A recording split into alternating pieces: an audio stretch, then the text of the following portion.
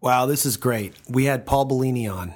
Bellines. Does anyone call him Bellines? No, just you. A few days ago, and he is... How do we introduce him for everyone? A force of nature to be reckoned with. There are Kids in the Hall fans out there, and if you are aware of Paul Bellini, then you are an uber Kids in the Hall fan. He was the, what would you say? The guy in the towel named Bellini who would wander through the shot, and they would go, Bellini. And then they would do the contest with Bellini. It was a big deal when I was growing up. Yeah, it was like almost the thing I remember the most about Kids in the Hall, actually.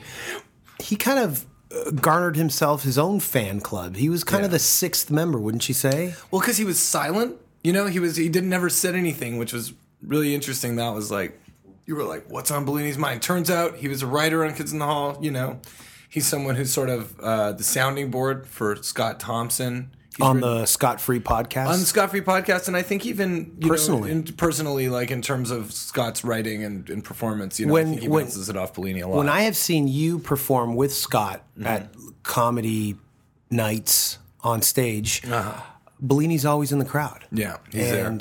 Yeah, and we spoke about Paul. If anybody listening out there, go back to the Scott Thompson episode. I'm not sure what number it is, but we talk about Paul Bellini, and Scott mentions him as well.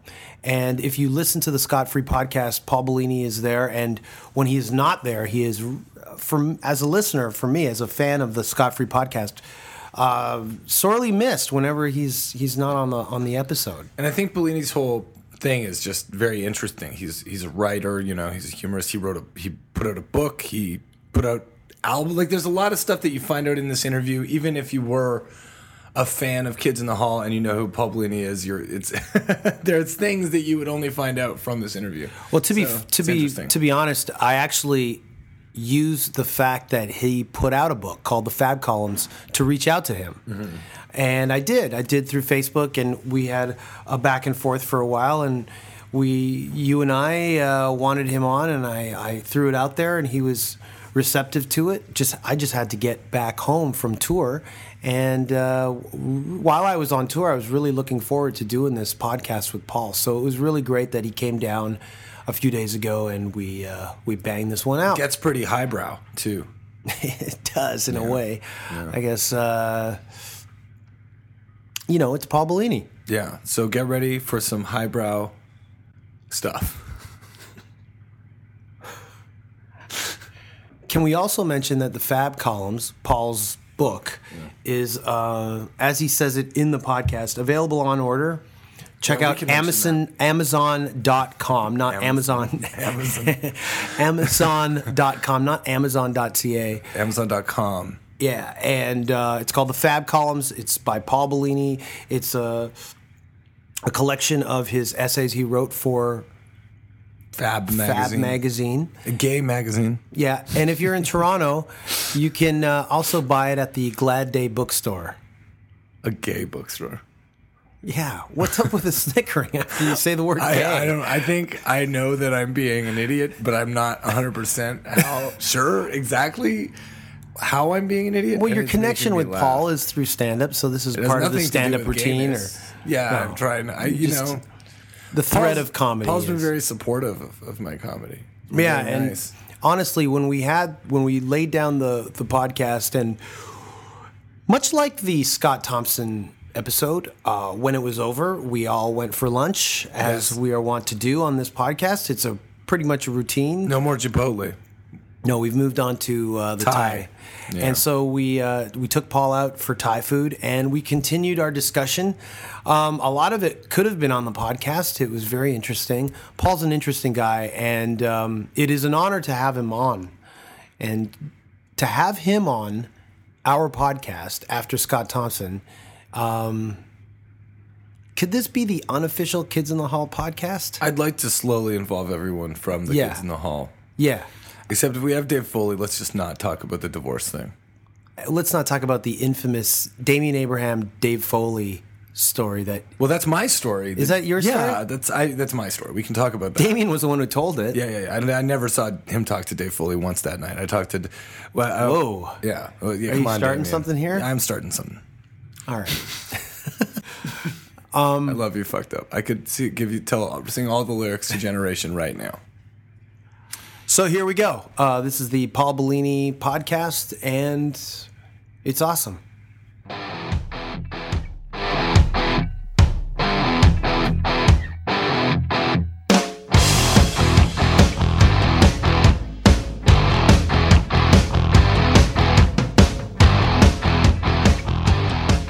It's weird, you know, comedians, I think so many of them just are so addicted to performing. Or aspiring comedians are so addicted to the idea that the more shows you do, the better you get. That they're doing 5, 7, 10 shows a week. Okay, let me ask you, how many times a week do you perform? I would say maybe 3 to probably 6 times. A week? 2 to 6, maybe. So you're kind of addicted to performing. Definitely, too, right? Yeah. Okay. I bought into that. I bought into this ridiculous. I don't know if it's ridiculous, but I think that there can be constructive ways of doing that and non-constructive ways of doing that. Yeah. You know, and I think that there's a lot of people who are doing those 7 days a week or 5 shows a week, but like 4 of those shows or all 5 of those shows will be like a show for all comedians. You know, right? So like one of those rooms where it's like weirdly supportive, but that's not good necessarily, you know. Nobody gets paid a dime to do any of it. That's what's really amazing, is that like I perform maybe 2 or 3 times a month, and I'm exhausted. But you know, I'm 53, and right. I'm new to this, right? I never did this before, but stand-ups are crazy. Yeah. Every time you go, I mean, there's like, what, about 70 clubs or 70 rooms that you could play? Probably. In Toronto. Yeah, probably. So that's a lot of circulating. When you say you're new to this, new to stand-up? Well, I don't even consider it stand-up. I always say it's hosting. Right. Or monologuing.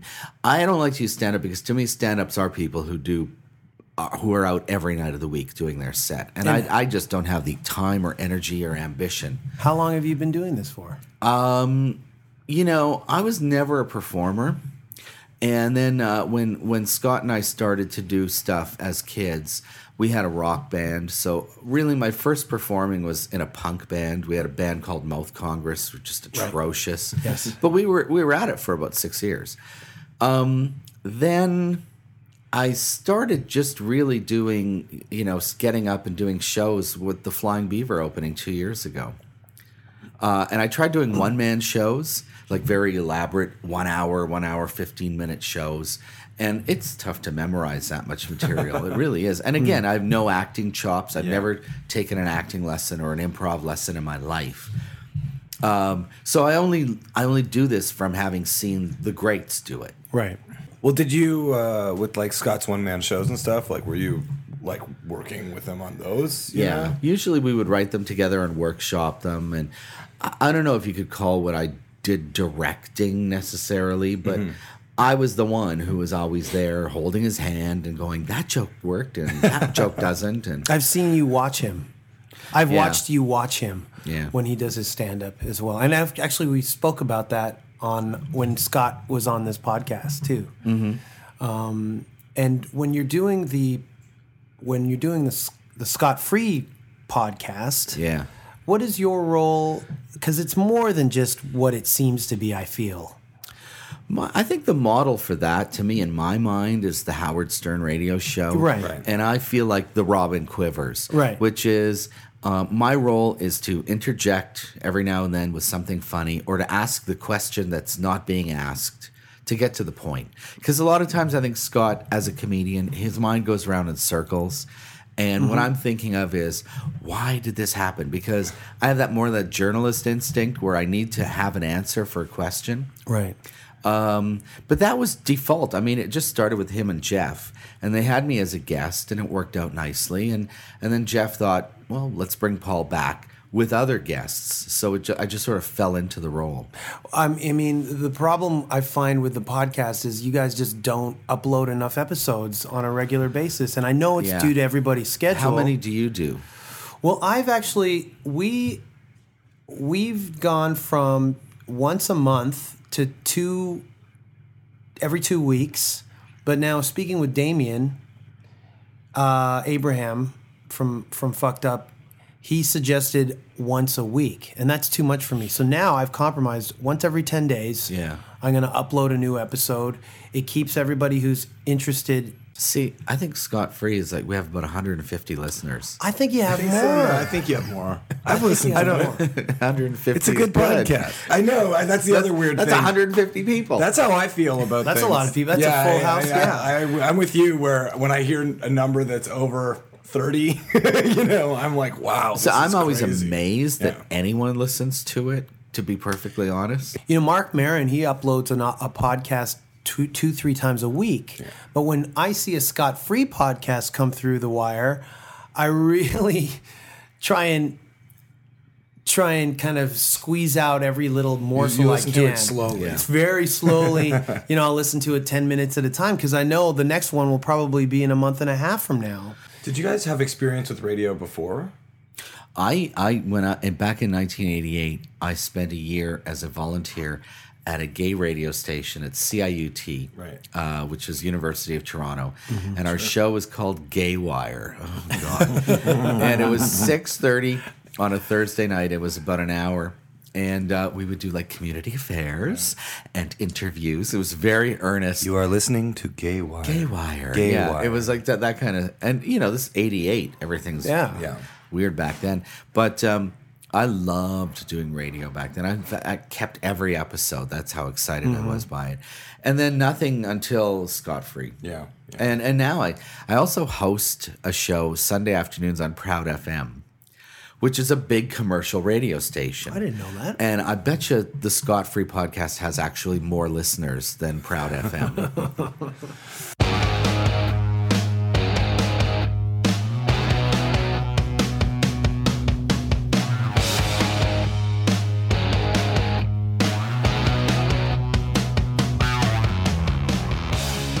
But Paul, yeah. You the way we got in touch with each other was through Facebook. I sent you a cold email, out of the blue. Yeah. But not because of Scott Free, not because Scott had been on our podcast, but because you have this book that I was trying to track down called the Fab Columns, right? I should have brought a copy. What is all that about?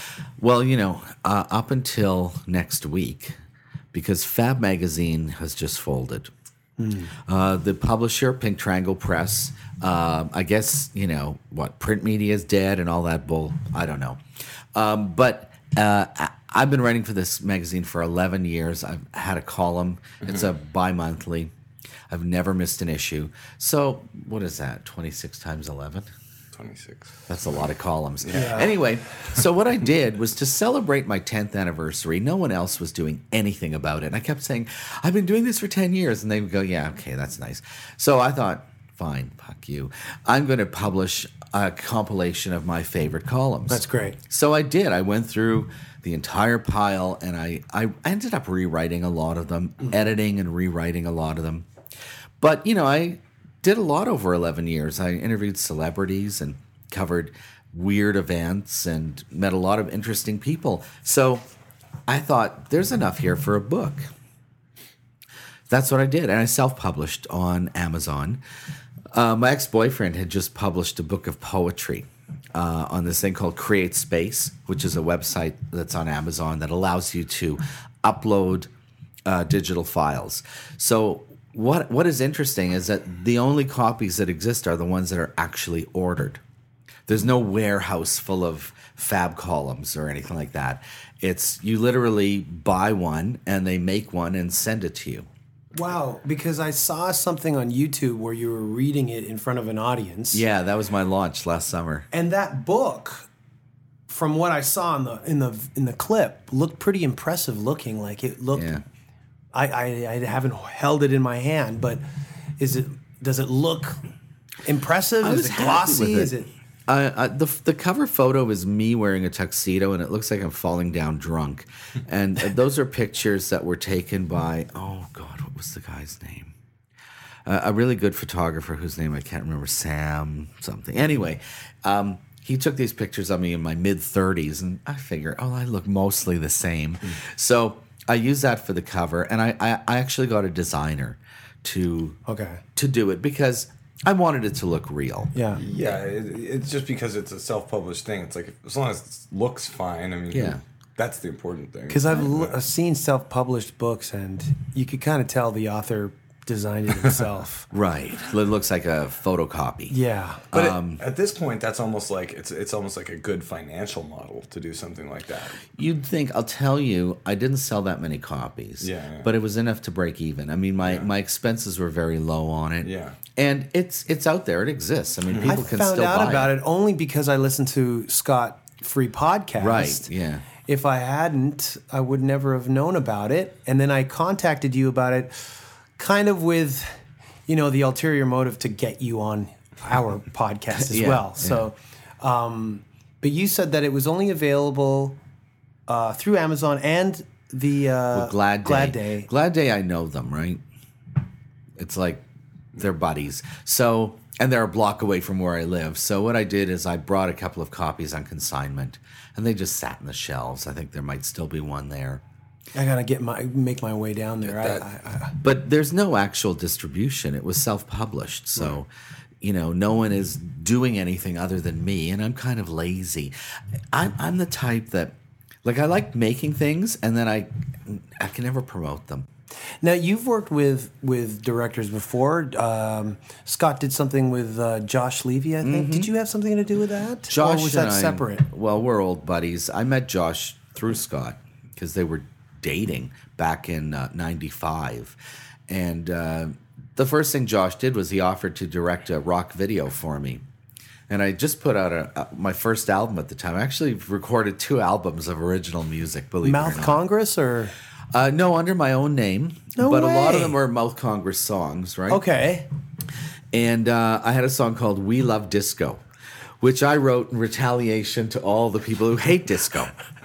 And it's just ridiculous. It's one of those name check songs where I name every disco artist, and it's kind of done like a rap. Okay. It's cute, but it's long. It's 5.5 minutes, so good disco length. Yeah, I put it out, and it was just independent release. And he said, "Let's make a video for it." So the first thing I did with Josh was shoot this rock video, which is very, very funny. It's somewhere on Vimeo. I'm not sure where. Yeah. Okay. So what are the names of your albums? The first one is called The Northland Zone, right, which is the very same name that Stompin' Tom Connors used for his first independent album, which was recorded in Timmins, by the way, which is where I'm from. Where you're from. Whoa. So I wanted to honor Stompin' Tom, but I wanted to actually replicate the cover, I thought it would be really cool, but everyone's going, no, it should be you in a towel, because they used to walk around in a towel on Kids in the Hall. Right. So I did that. Mm-hmm. And the second one is called Put Paul First, which was kind of like my statement. I mean, I always felt like a very accommodating person, kind of a doormat, basically, an enabler.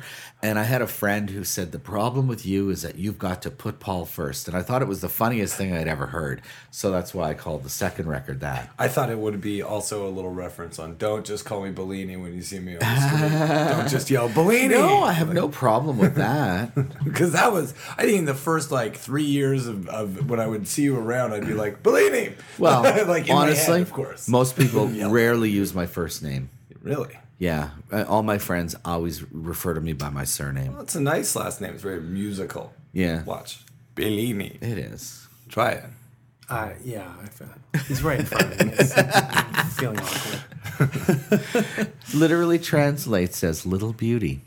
Oh. Isn't that sweet? So Josh and I did this rock video for We Love Disco, and we had a great time. We actually got it played on, remember Much Music? They actually played Indie Street or one of those things. Yeah. So we actually got it on TV. It was so exciting. But, because 5.5 minutes, they're not going to play it more than once, right? Right.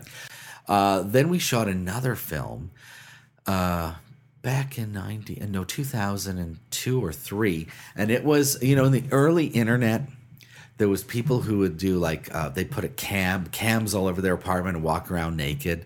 Right. Like that Jenny Big Cam. Brother, Yeah, it was the early versions of that. I think Jenny Cam. Right. And I think the guy was Sean Patrick Live or something. And it used to be like him, and he'd come out of the shower and it's like, oh my God, he's naked. This kind of thing. So we had an idea that it would be a house full of cameras, like a Big Brother house. This is years before Big Brother. And one of the girls brings home a psycho who systematically kills everyone in the house. Right. So the audience can see the killings, but the rest of them are busy going, this kind of thing. So we actually shot that. And you know who was in it? Was Maestro Fresh. Oh, wow. He was really good in it. And Darren Jones and Guillermo Diaz, who's now a big actor on, which TV show is he on? I think he's on Scandal, isn't he? I don't know. Yeah. So anyway, we had all these really good actors. And we shot that, and that played on Movie Network. And it got like 1 star. So one of those things where you like click info or whatever on the thing. And it's like, what was the name of the movie again? It's called Do You Like to Watch? Do you like to watch? I'm just happy that we made something that actually got shown. Yeah, that's awesome. Who cares about the rating? Nina Arsenault is in it too. Oh, really? At an early stage of her transition. So that was kind of funny. But so we did. Josh and I did the 2 features and the video, and then we did a TV show together called Locker Room, which was for the gay channel Pride Vision, and they wanted a sports show, but of course they had no money, typical of cable stations. And I thought, how do you do a sports show? How are we going to do like current scores? You know, how do you do that? So we ended up doing a show that's kind of like a roundabout sports, and a lot of with gay sports, which, believe it or not, there actually are a lot. There's more than just lesbian softball. And we did that for 2 seasons. And, you know, I was in charge of like comedy. So we created a character for me called Coach Fluff. And Coach Fluff was the coach of a senior girls basketball team. Right. And his way of coaching them would be to backcomb their hair. So, so I used to do all these Coach Fluff monologues, right? And then after that, we basically, you know, stopped working together. And now he's back, and he just made a short film with Scott called The Immigrant. Yeah, and that won the big prize in Los Angeles. Right. And, you know, now we're trying to develop a feature, and there's always a million plans. You know what it's like. Yeah. A million plans and no money. Yeah, lots of maybes. A lot of Canadian show business. A lot of Canadian Was that part show of business. how Scott found his way back on NBC with Hannibal? Is that? Oh, I think that was just a fluke. I remember it was his birthday last year. Scott's birthday's in June, right?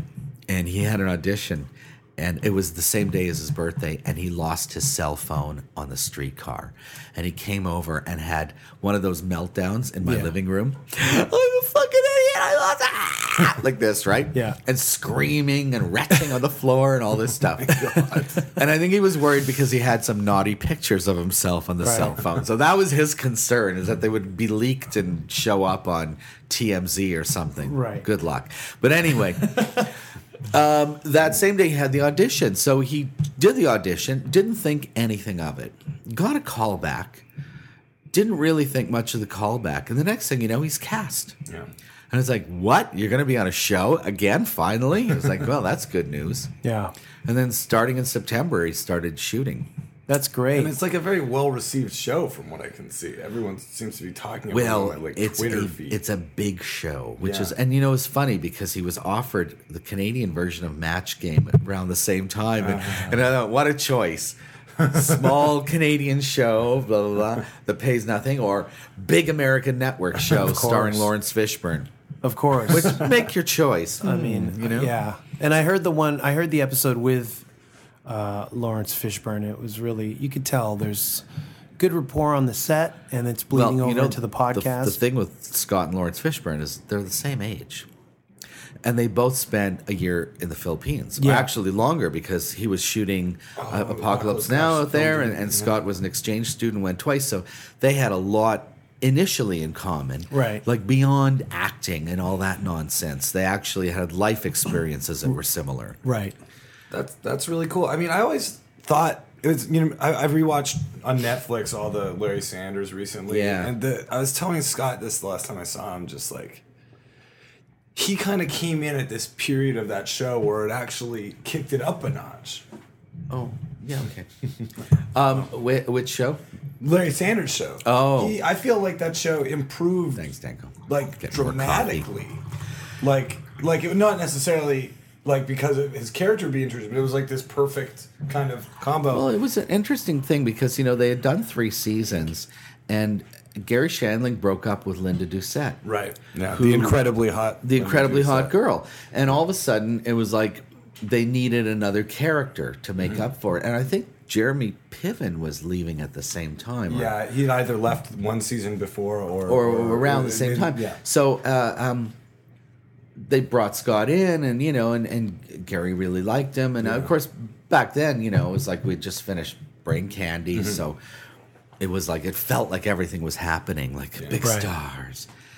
And Sanders was a good run. I actually went to a taping once, which was not the live part where they do the Johnny Carson impersonation desk, but just some footage they were shooting. And I was fascinated because the cameraman was on rollerblades.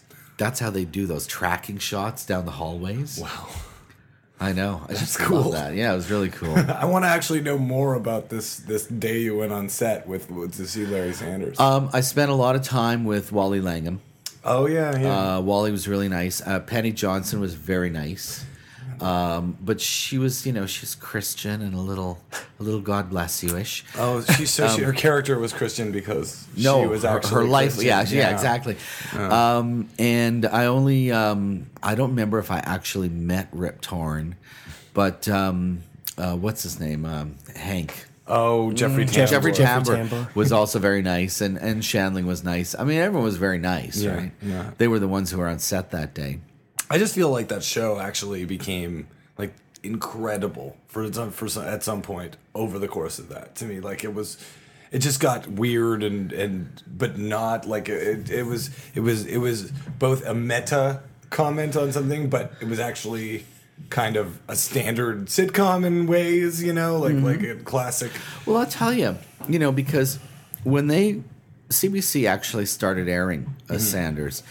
And they twinned it with Kids in the Hall. So all of a sudden, we were allowed to be more risque. We were, all of a sudden, we went from HBO to CBS Late Night. And CBC twinned us with the Sanders Show. And of course, they said, fuck on the air.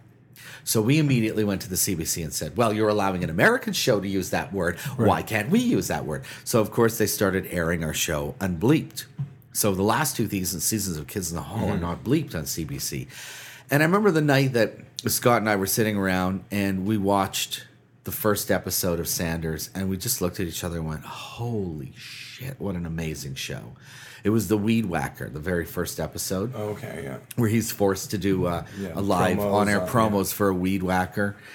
And it was mind-blowing to us. And 3 years later, he's on the show. Yeah, I know. What luck, And I mean, was Kids in the Hall while you were making it? I kind of am wondering about the sort of when you got to that. First of all, people say, "Oh yeah, I'm really good at structuring questions." I just want to break it there, just like commenting that there's nothing better than me trying to structure a question at 11:30. This is what when I was You're breaking it up into a sweat. So I am breaking it into a sweat. I'm hoping I'll just have a heart attack in a second and be spared continuing talking. But spit it out. No, just like getting to that point where you did manage to get more and more racy with CBC. I just wonder how many battles there were within. Well, first of all, remember the show from the very beginning was also on HBO. Right. So from the pilot stage, so HBO for 3 years aired our unbleeped episodes, and then CBC would take a tamer version. But then we were on at 9 p.m. on CBC, right? Mm-hmm. We were a primetime show. It's still primetime. Yeah. So the fact is there's unbleeped versions of every season, and those are the ones that I think that Broadway Video put out on the box sets. So those are the ones you get. Mm-hmm. The CBC versions, I have no idea if CBC even really will ever re-show the show. I don't think they've ever re-shown it. Anyway, I won't get into CBC. It's never been on repeats or anything? I don't think so. Do they do that? Not past the initial run. Like, would they do that for... Who knows what they do at CBC? It's very confusing, isn't it? But I'll tell you, from day one, I mean, obviously, Scott and I always had battles with Buddy Cole monologues. Mm-hmm. what are you going to do? You pick and choose your battles. Yeah. Sometimes what we would do, we learned early on, if you want to trick the network, sometimes you give them really dirty stuff that they have to reject, and everything else looks mild by comparison. Right. Those Buddy Cole ones for the time were pretty risque. They were pretty out there. You know what's depressing us now, though, is rebroadcasts on Comedy's channel. They bleep the word fag. They do. Yes, and we used it a lot. And we used it in an empowering way because to us, Buddy Cole was a fag. And that's what made him a kind of a supreme being in a way, is that he wore this label very proudly, very defiantly. And now it's bleeped. I think it's no one wants to get into trouble on either side. It's all legal things, right?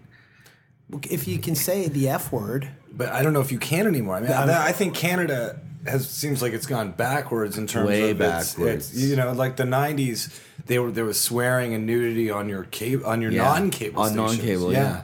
You turn on City TV at like 10 p.m., and there'd be nudity and swearing, and I'd be like, everybody's this is back paradise down. on earth. Yeah. I love this. This is great. And now it's like, it's like you said, everyone's backed off, and I guess people, what are you going to blame the Janet Jackson thing with her nipple? I don't know. Honestly, It's I don't know what it confusing. is. I think they can't handle the complaints. But you would think that everybody it would be more carte blanche because of the internet. Yeah, I was going to say, but maybe the internet is just the place now. They've just sort of Internet is internet is the Wild West, right? There's no laws. Yeah. Whereas I think broadcasters are absolutely strapped down. I think that anytime someone lodges a complaint, like the person who lodged a complaint for the Dire Straits song, which is only been around for 30 years, Money for Nothing. Oh. Because the use of the word fag and that. That just happened? That was about 2 years ago. But I remember I was stunned. Somebody actually was it Human Rights Commission or somewhere, or maybe the Broadcast Standards. CRTC? CRTC. They actually lodged a complaint against a song that's been around for 30 years. How about Birth of a Nation then? Let's just the movie watch Birth it. of a Nation? Yeah. Well, yeah. Birth of a Nation, though, I finally watched it a couple of years ago. Yeah. It is really racist. I have to say, it's a great movie, but man, it's what you're watching. Boy, it's like a hero Ku Klux Klan thing, right? I know, like and I've actually defended it only because of the film techniques that were used, well, and you have to take it into context. Triumph of the Will is the same thing, you right? have to preface Triumph of the a Will is amazing screening. looking, but it's You can't just air it. You have to preface a screening. Birth of a Nation, though, depicts black people as completely out of control. No, I know. There's this amazing scene where they've all been elected because they're free. They've been elected, and they're sitting around the Senate like eating chicken wings, and they got their feet up, and they're like throwing things at each other. When you see scenes like that, you go, "What? This can't be true." Yeah, but it was shot in 1915. That's right just in the middle of World War I. And it was based on a novel called The Klansman. going through film school and understanding it in the context, at the time and everything, and not the narrative, but the film techniques that were used. It has to be seen in terms of historical value. So. I agree. But I've had discussions with people about it. People can't believe that. I would agree that it can be. I think that everything bad should be seen. I agree. I think that's better than sweeping it under the rug. I hate when people let things like that get in the way of their appreciation. That's what because I mean. I think that's you my have point. to put everything in context. Like, don't get carried away with racism, I guess is my message. Is that you have to watch a movie like Triumph of the Will or Birth of a Nation. Exactly. Put it in a context. Exactly. There's no point of Breakfast at racing. Tiffany's. Even that with Mickey Rooney doing that weird Asian character that makes you wince. I haven't watched it. What historical value does that have? The thing that kills. What does his impression have historically? The fact that he got away with it. Yeah, I guess so.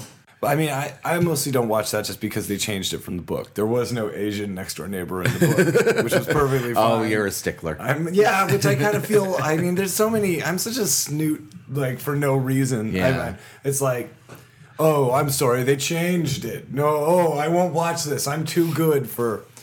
That's of you? Mickey Rooney. That's my impression of me. But I mean, guys. honestly, to me, like bleeping the word fag from a Kids in the Hall skit is kind of like censoring Birth of a Nation. It's like cutting out all the parts that you don't find tasteful. Yeah. And I So really you're saying object Buddy to Cole that. is kind of like a Birth of the Nation level. Well, I guess, you know, Yeah, in a way. Buddy was an early gay stereotype it's a to big a deal. lot of people. I mean, the thing is, we were very careful with that character. It was based on an effeminate guy that we knew. So the character had to be effeminate, but he also is strong and strong-willed and totally an alpha male.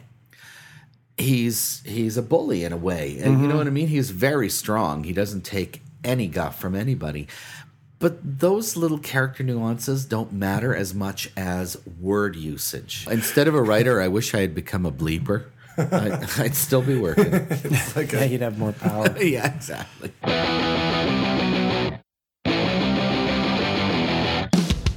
You don't know what you're doing, you're going backwards. The rings around your eyes are only getting blacker. You're wearing nets on your hand, I've got one in my hand. Rolling me up inside, wishing you were dead. Easy to see your life. The stand-up stage. To Yes. me, it has to be a sacred space. It has to be a place where any comedian can get up and do the most horrible, vile material and still not be censored. I mean, I do agree with you in that I think that you should just be able to go up there and say whatever. But Right. you But the do- audience censors you. The audience is sort of your that's judge. fine. And also, I think that if you're booking a show Yeah. at the Flying Beaver, and You might not want a certain comedian, like somebody who's going to come in and do a lot of mean dyke jokes. if it's not funny, it's not going to If play it's in not that funny. room. I mean, I had one of my best experiences when I was very young at like a gay bar or a lesbian bar in Toronto, and I was being really the sort of, you remember like just like Was I with you? No, not for this one. I don't. Yeah, I was You with were. you. It was a Slack Alice. Yes, I think I was. It was the best, and I was doing all this really ridiculous jokes that, you know, when you're young, it's like I guess you like being really offensive. That's like the most important thing. power. Yeah, it is. And I was doing a lot of gay jokes for sure. And because I thought it was ridiculous. It's like the funniest thing you could ever do to me was like go into a gay bar and just do like a bunch of jokes that are like insulting. Yeah. Like they're like, why are you here? Yeah. You know? So I was doing, I remember the two of us before you had to get up on stage. We were both I was very nervous for you. Because at that time I was actually writing sets that were tailored to like every show I was doing. You know, I didn't Right. really realize that you could just sort of recycle through stuff and almost that would make improve that material. I was like, you have to write new things for every show. So I was like, I go, well, you know, before I leave, you're all a bunch of lesbians here, so, and you've never seen a man before, so I guess what I'm wondering is how wet are your pussies right now? And then this lady in the crowd just goes, bone dry. And it was like, Well, it was the lesbians are the best hecklers. yeah, well, that's it. It's like instead of, you know, it was one of those things where it's like it was actually a funny moment, and her sort of commenting on it made it the best. So I don't even remember how I got there. But so I mean, like you can be edgy and or not, you know, like take chances in places. It's just that the whole idea of taking chances, it's all been thrown on its side, I think. Like you know, I mean, yes, I was like a 22-year-old trying to tell jokes about cancer and AIDS or whatever, and you know, and it's like, and it was, the jokes were okay, but it's like at some point, seeing like 23-year-old guys like making rape, like all rape jokes in a row, you're kind of like, okay, I get it. Maybe we should ban this for a bit. Like the day after the Oscars, there was all these people starting campaigns against Seth MacFarlane, and I just thought, you know what? There was? For what? If you're Show us your boobies. offended by comedy, Jesus. I don't want to be your friend. Yeah, and I exactly. actually unfriend people who are offended by comedy. Exactly. Like But I'm sick of everybody being offended by everything. It's selective offended. It really is. It's like, yeah. I think every comedian really runs the risk of stepping on a toe, and the next day, big Facebook campaign. Tracy Morgan, too. Oh, I think yeah. Tracy Yes. Morgan recently. Like he's been Yes. saying the craziest stuff in the world for 20, you know, almost 20 Yeah. years now, and it's like, okay, yeah, he says this crazy thing, and it's But don't you find a lot of times it's the joke is taken out of context, and it's when it's isolated, it does look terrible. Of course. And that's what I resent. Yeah. Is taking things out of context.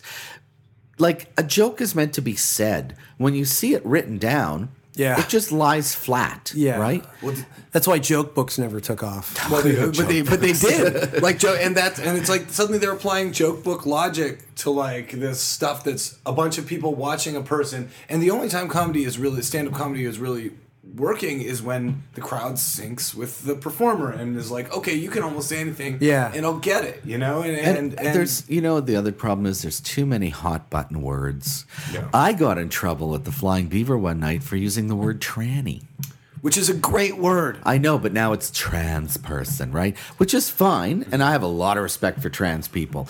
But I was using it to discuss the evolution of language, how the word tranny has become now like midget. It's become an offensive word. That's even more. And 2 years ago, no one cared about these words, and all of a sudden now you get jumped on. So you can't and I actually got jumped on for it. So they were actually proving your point.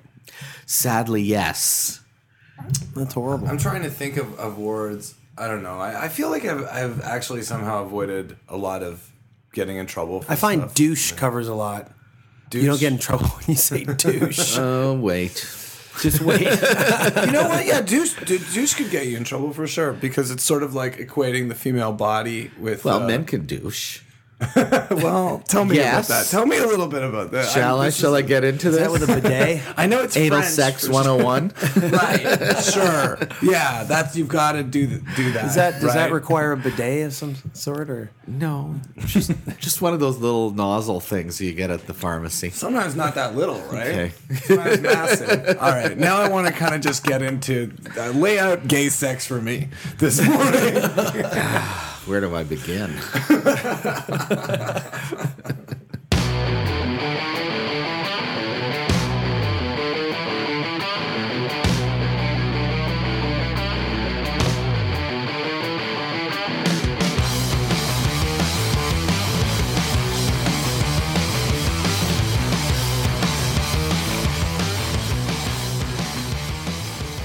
And I'm confused at what I'm supposed to be offended by. Twitter is like every second it's like a comedian is like, oh, this person's dumb for saying this. Or Yeah. and then normal Gilbert people start Gottfried. getting Yeah. and, yeah, you're only you know one what it tweet does? away from getting your career I sacked. guess what it does is it drives good comedy underground, which is fine. I'm That's a happy good with thing. that Yeah. because then it's for the people who really love it and need it. We'll find it. Yeah. But how do you survive I as don't that know. comedian? I you don't know. Right, that's where it comes down Clubs to. that pay nothing, right? Clubs that pay nothing. I mean, if I didn't have other stuff going on, I would not. I mean, I like comedy is like I'd love for it to be my day job, but it's like I have no idea the stand up. I have no idea how I could do Yeah. it in Canada. Yeah. Well, Well, as I tell all my students, I teach at Second City now. I teach writing program Right, at Second yeah. City. Oh, that's great. And I'm always telling them there are no sketch comedy shows in Canada left. And they go, what about? And I go, well, that's been out of production for 2 years. And how about? No, that's actually from the States. they're all one season shows in Canada. Yeah. the sketch. Yeah. And sketches very very difficult. Sketch wasn't happening, and then in Canada, Well, it seems like yeah. most of the satire is coming from fake news shows. Yeah. Daily Show and Mercer Report and Colbert. 22, which has been on for almost 22 years. And you used to write for that, right? I did 4 seasons of 22, yeah.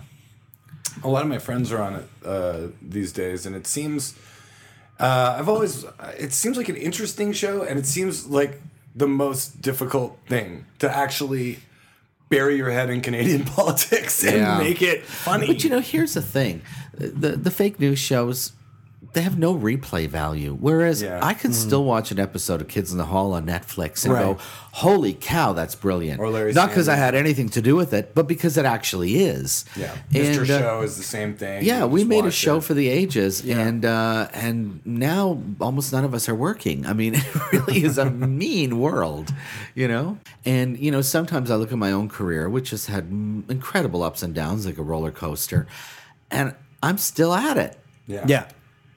I mean, barely, but I haven't folded yet necessarily, and most of the comedians of my generation are still at it. So we find a way to survive, and we find a way to do our thing, right? That feels like such a wrap up. Is that? I almost can hear music swelling behind me, like it's a big speech.